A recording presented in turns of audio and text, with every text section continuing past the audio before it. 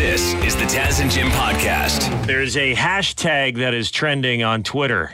Hashtag Swedengate.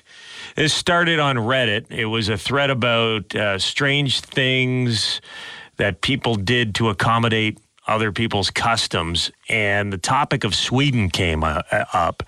People started saying that in Sweden, if you go to a friend's house, the family will not feed you, even if it's mealtime. So breakfast, dinner, lunch.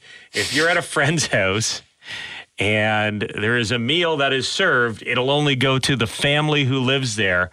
Guests do not get food. So you just sit at the table and watch everybody else eat. Or you don't even sit at the table. You don't get invited to the table. You just have it's like a dirty secret. You have to stay in another room. I lived in Sweden. Here's one Twitter user. I lived in Sweden for many years, and a friend told me when he'd go stay with his aunt as a kid, she'd send the receipts for food and groceries back to his mom.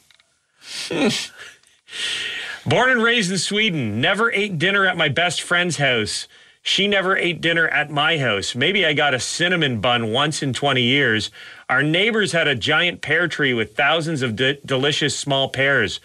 I took one time and they almost called the police. This is not the Sweden I know. I thought Sweden was like close to socialism. Everybody always says like these Nordic countries are like borderline socialist. Good at sharing. Yes. You know who we should call? Our friend Ragnar. Oh, yeah. We've got a pal who lives in Canada now. He's born and raised in Sweden. Let's see if we can get him on the line. Get him to comment on this. Hashtag Swedengate. Hello? Hey, Ragnar, how are you, pal? Good, how are you? Good. It's Taz and Jim calling. You're on the radio, okay? All right. We have a question for you. There's a story about your homeland trending right now. People are saying that... I've heard that one. You've seen this? So if you live in Sweden and you go to a friend's house, they will not give you any food. Is that true? I mean, I definitely remember eating at my friend's houses when I was a kid. So I would say maybe it's some places they do that. So I never heard of it. Yeah, no. So if a friend comes over, the family will put out a dinner plate for them, like it's expected obligation to feed your guests. Like there's one guy here saying he was at his friend's house playing and he got sent to his friend's room while his friend's family ate dinner. You never experienced anything like that? No, I can't say that. Okay, what about this? Since you've moved to Canada, have more people offered you dinners or food while you're at their houses than they would in Sweden? No, I wouldn't say so, no. Yeah, I didn't understand it. I mean, we've come to your summer solstice party, and you're always very generous with the meatballs. Yeah, geez. Too much info, right? Yeah. Do Swedish people love meatballs in general? Is this a Swedish thing? Swedish meatballs, of course. Well, I know IKEA is Swedish and loves meatballs. I didn't... Wow. Yeah. Swedish meatballs I have another question awesome. for you. Are Swedish fish actually invented in Sweden, or is this cultural appropriation? Oh, yeah, no. Swedes love their bulk candy. Really? So you guys have those Swedish fish candy? Do you just call them fish? If you had a bowl and I came to your house, would you share some with me, Rags? I don't know. I would probably send you to my room. I'd have to wait in my bedroom. Wait in my bedroom while I eat all my candy.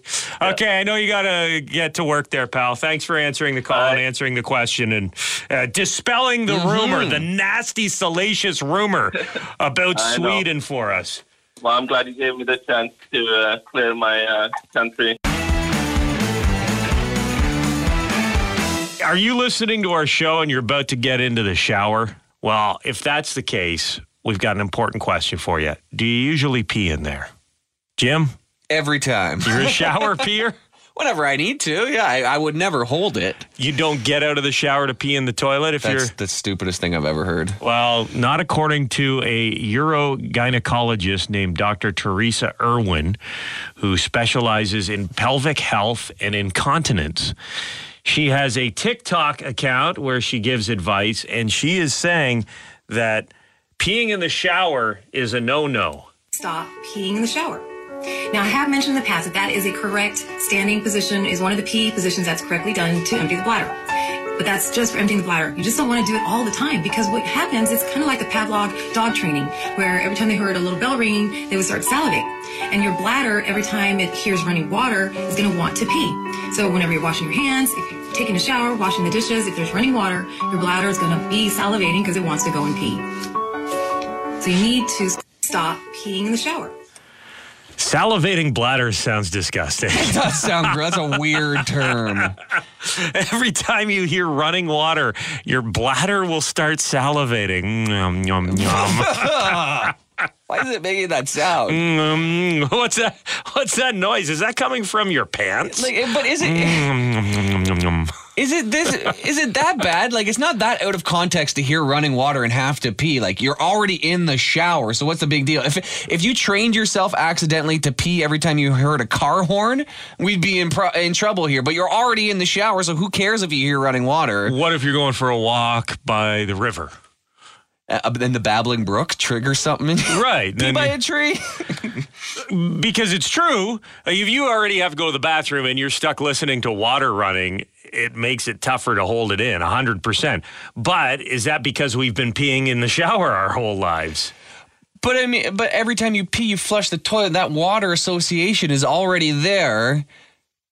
Yeah, I thought there was going to be some sort of health ramifications, but if you pee in the shower, it just leads you to peeing more in the shower. It doesn't seem like a huge problem. Any running water. But you maybe in the kitchen you might hear running water, but where else? Maybe in Niagara Falls View Casino. You see that big fountain. That's why maybe that's a problem. Everybody in Niagara Falls is always peeing. Have you noticed? I have. Yeah. In general, those big falls. As long as Niagara Falls. Can't hold it in. So don't pee in the shower. If you trust what this lady's saying, peeing in the shower is not good for you psychologically. I want to see you peacock. It's sports time with our sports guy, Devin Peacock, talking baseball. First off, Dev, I want to apologize to you. I was driving to my sister's house, and I cut through Devin Peacock's neighborhood. I saw him getting into a car and yelled, Hey, Peacock! You almost looked irritated, like you thought I was stalking you or something, Dev. You turned around and like, I'm going to baseball. Like, what's your problem? I don't randomly have people drive through the neighborhood, honk at me, and then yell at me. So I didn't know what was going on. I didn't have my glasses on at first, so I didn't know who was there. Then I realized it was you. Yeah, Dev, the way you strut around this town, you're telling me you don't get catcalled on a constant basis? Yeah, right. So it was confusion.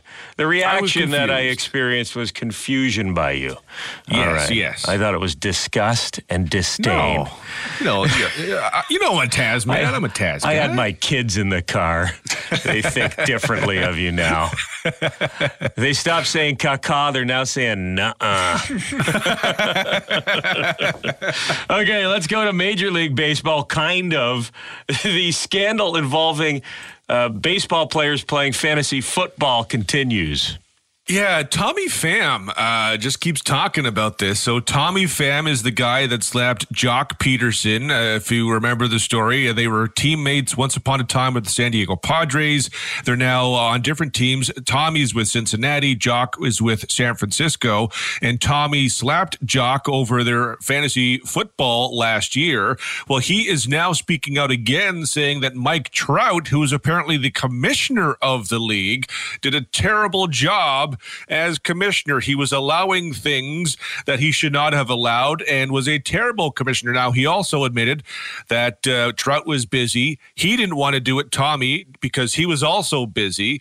But I just love that these guys are professional athletes and they are so into their fantasy football that you can be calling out the game's best player as being a terrible commissioner. We need to know how much money these guys have up for grabs in their fantasy league. Because my friends and I, it gets contentious in our league, and we each put in $100 at the start of the season. Like, it's nothing crazy.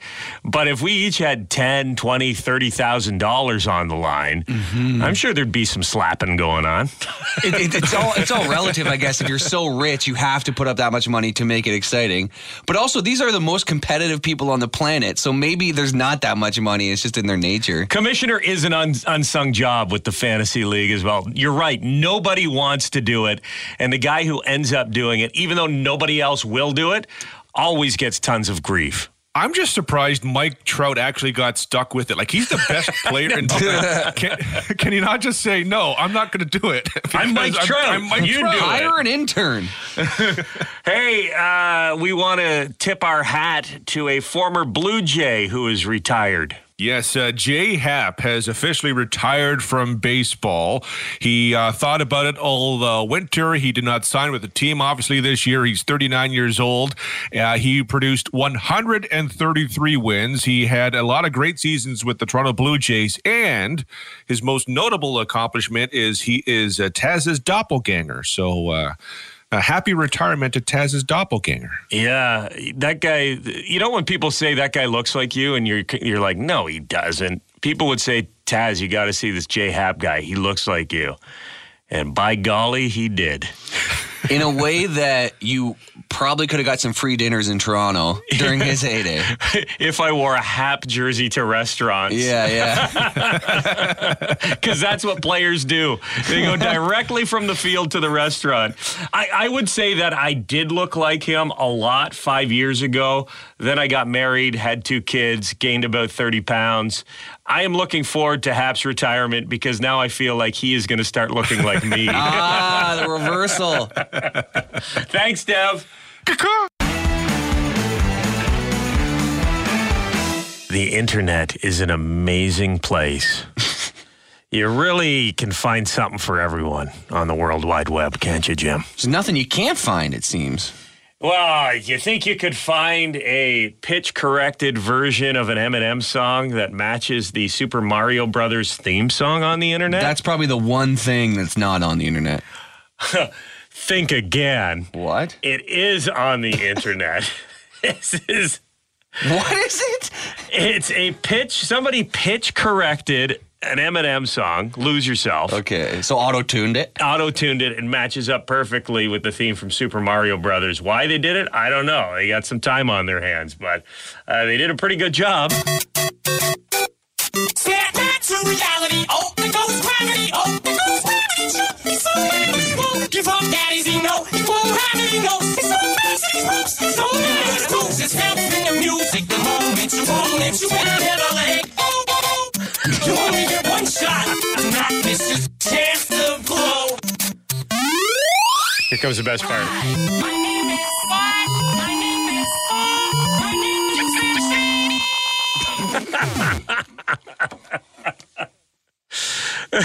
Yeah, baby. So those were the Super Mario lyrics this whole time. I knew there must be some words to that song somewhere. Now, if someone could do the Sonic the Hedgehog music with a little Dr. Dre over top. Totally. I like that Mario is Italian, and then they're also talking about Mom Spaghetti. You know, that kind of actually works. I bet Mario's mom did make a great plate. 100%. 100%. This is the Taz and Jim podcast. Yeah, we were just talking about automobile industry tycoons, including John DeLorean, who back in the day, 1982, he was arrested and charged with conspiracy to obtain and distribute 55 pounds of cocaine. Now, he was having some issues keeping the company afloat and keeping the factory open, which was it in Ireland or Scotland? I don't know. One of the two. And he decided this was the best business decision he could make to start distributing cocaine. Unfortunately, the guys who were involved in the deal worked for the FBI, so it didn't end well for old Johnny D. Man, talk about passion, though. He loved that car. He wanted to keep building that car and did whatever it took. There's an interesting documentary about him on Netflix if you want to learn more. The guy had he had a lot of plastic surgery done on his face as well. He reimagined the car and he reimagined his face. Wow. It's weird to see John DeLorean's chin. You can tell it's not supposed to be there. What? John DeLorean face. Let's see what pops up here. Oh, yeah. Yeah, it's like a whole, like he put a very masculine jaw on his normal jaw. Right. It looks like, when they have Javier Bardem's jaw on his face. When they have people play Jay Leno in movies and they always slap a fake chin on him. Or when Jimmy Kimmel dressed up like him. Yeah, when they put the fake chin on and you can tell it's... Yeah, anyways.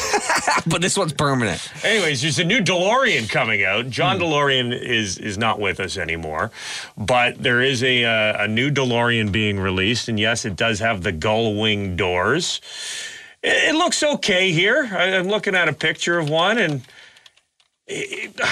I'm a Back to the Future guy. I'm a big fan of the original DeLorean because of those movies. Are you telling me that you built a time machine out of a DeLorean? The way I see it, if you're going to build a time machine into a car, why not do it with some style?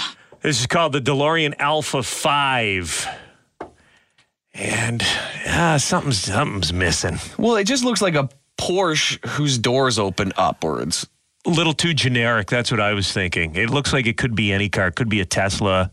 Yeah. We've seen every car now looks the same. We've seen other cars rip off the gull wing thing where the doors open up, which in the 80s was the coolest thing ever. Yeah.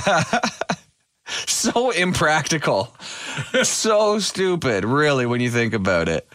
But the doors look really wide, too. Now I'm getting nitpicky here. But, the DeLorean doors are kind of small and they'd open up. But these things are they're wings. very big.